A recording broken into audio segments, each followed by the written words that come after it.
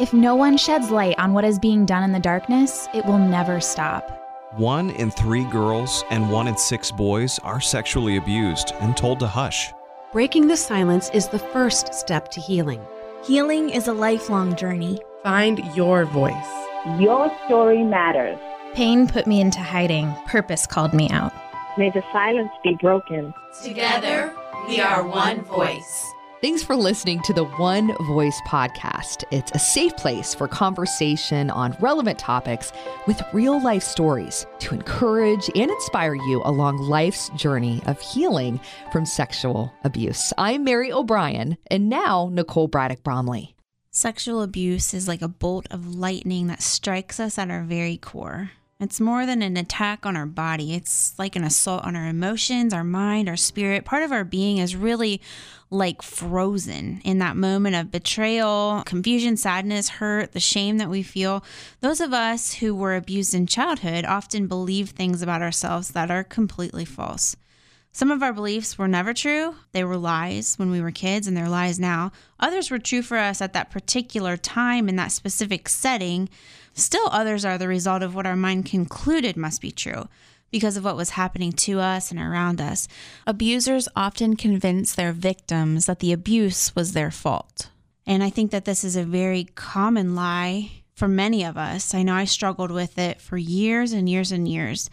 And to understand why survivors like me, or maybe even you, would believe this lie, I think we have to go back to the day that we were traumatized by sexual abuse, the day that our little secret began. My stepdad made me feel that it was my choice to be abused. He made me believe that I deserved it, that I wanted it. He made me think that I could have stopped it if I had chosen to. And all of these beliefs, these false beliefs, are rooted in the biggest, fattest lie of all for a sexual abuse survivor, believing that the abuse was your fault, that was my fault. I can remember thinking as a young girl, if only I'd locked the bathroom door, if only I hadn't offered to help him with some specific project outside or up in the attic, if only I'd worn long pajamas to bed, if only I'd yelled for help, if only I'd been able to tell someone. I think as kids, we're often self-focused. We believe that the world revolves around us. And kids automatically assume that anything that happens in their world is the result of something they have or have not done. And so it follows that if they did something to cause the abuse, they could do something to stop it. You know, Mary, I don't know if it was like this for you, but it was frightening for me as a kid to believe that I had no power over my body or over my own circumstances.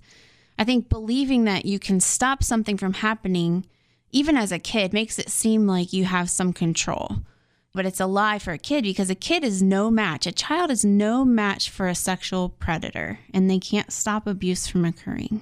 Children also don't have the cognitive ability or even emotional maturity to accurately assess what's happening to them. So they can't make sense of what's being done. They're being sexually abused to conclude anything other than that there's something wrong with themselves, that they themselves are to blame. For example, a lot of survivors will have this false belief that they're bad, that they're dirty, that they're gross, they're stupid, they're weak. For a sexually abused child, these lies can seem unmistakably true, and these are the lies that are carried far into adulthood. Having spoken on so many college campuses, high school campuses, churches with all ages, I've been asked so many times by an abuse survivor. Oftentimes it's an abuse survivor who's hardly even spoken about their story. But they'll ask me something like, if I let it happen, wasn't it my fault? And this doesn't just go alongside childhood sexual abuse. This can also be something that an adult rape victim would come forward. This question would be so common for them, having similar false beliefs. They'll say things to themselves like, if only I hadn't gone to that party, if only I hadn't been drinking so much, if only I hadn't answered the door that night, if only I hadn't gone back to his room. As adults, we do have more power to protect ourselves than children do. But the fact is that we all find ourselves in situations where we're absolutely powerless to control what happens to us. And statements like those, if only statements, just perpetuate the lie that abuse was our fault. So if you are listening and you're a survivor of childhood sexual abuse or rape, you were the victim. Period. You were the victim. No matter what you said, what you did, what you felt, what you wore, what you touched, drank, smoked, how much you consumed, or where you went with who you went with, it wasn't your fault. And it's a lie that you could have stopped it. The person who hurt you should have stopped it. The abuser should have stopped it before it started. You never should have had to face the situation in the first place. You didn't start it, you didn't ask for it, and you couldn't have stopped it. So this lie that your abuse was your fault keeps you in bondage. It keeps you afraid to tell, afraid to talk to anyone about it. This is the soil I talk about in Hush, where all these other lies about yourself will take root and begin to grow. On my healing journey, I suffered from this same thing, this same false belief. Even after I told my secret, I struggled to believe that the abuse wasn't my fault. I carried that for a long time. Even into college, even into, my ministry and traveling and speaking about this stuff, I still held on to this false belief that if my body had responded to my stepfather's touch, I must be the most disgusting person on the planet. And I held on to that. I couldn't even talk to anyone about that part that was keeping me so bound up because I felt disgusted by it. And it wasn't until even probably a couple of years after I had been traveling and sharing my story and just trying to get other people to share theirs that I finally just brought it to the Lord. I just started praying about it and I was journaling about it. And I can just remember in an instant, it wasn't even something that someone else told me. It was just almost an epiphany in my mind where I finally realized that it wasn't my body that betrayed me. It was my stepdad. My body was acting in the way that it was created to act. It just wasn't supposed to happen when I was 6, 8, 10 years old by my father figure. It was his fault, not mine. But even still, my shame was overwhelming to me for years and years. And to be free to heal, I needed to go back to when sexual abuse first planted this lie that it was my fault, that I deserved it, that I asked for it. The time when it was first planted into my soul, I had to begin to allow others to help me replace that lie with the truth. Tell us about one of the first times you opened up with someone other than your mom. In my book, Hush, I talk about telling my teacher about my story. And now this teacher, Mrs. Bell, she had been at my stepfather's funeral, and that spoke so loudly to my heart about her heart and her care and concern. And at the funeral, my mom had shouldered all of the blame of my stepfather's suicide, telling people that he had taken his life because she was going to leave him, and really just in a means of protecting me because I didn't want people to know about my abuse. And so that had kind of been covered up for a while, but eventually I decided to tell Mrs. Bell the truth. And I asked her to meet with me after school, and she did. And I remember going into that meeting and just thinking to myself what most survivors fear, that you're not going to be believed, that they'll think it's your fault, that you had maybe asked for it or deserved it. And also that she was going to look at me differently. And I was very worried about that. However, I found the courage to move forward despite my fears and to share with her. And her response to me is exactly what I would hope that each of you would receive. Maybe you didn't receive it the first time, but maybe you will the next time. Mrs. Bell, first of all, believed me. And then immediately she told me that it wasn't my fault. She said that I didn't deserve it. She said she didn't look at me differently and that she wanted to be there for me whenever I wanted to talk. And she was. I met with Mrs. Bell, over the course of a few years. Every now and then when I just needed to talk, I needed to work through some of my stuff. And she was a safe place. She wasn't a licensed counselor, but she was a very safe place, a very loving, caring, maternal presence in my life. And she had an understanding of how to respond to these things. And so I remember feeling very compelled to share with her my memories and just to get them out of me. It just felt so powerful to talk about what I'd gone through, the exact experiences, sometimes using the gross, yucky words to really just get it all out of me. It was like I had more power over my story when I could speak it aloud. And so she was that place for me. And I can remember there were many times when I couldn't talk about it face to face. It was too hard. And so what I would do is I would write in my journal. I would write the whole memory out, the whole experience, and I would go to her and I would just look at my journal. I couldn't look at her, but I would read it aloud, and she would be like that sounding board for me. And I always remember thinking, okay, this is going to be the time that she's going to say to me, oh, wait, Nicole, all those other times it wasn't your fault. But this time, I think you kind of asked for it. I always walked into those situations so fearful that this was going to be the time, because deep down I believed it.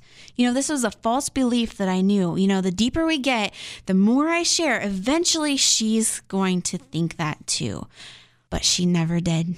She always, till she was blue in the face, affirmed the fact to me that it wasn't my fault. And I needed that. I needed that so bad to be able to free myself of that pain and of that shame that I carried.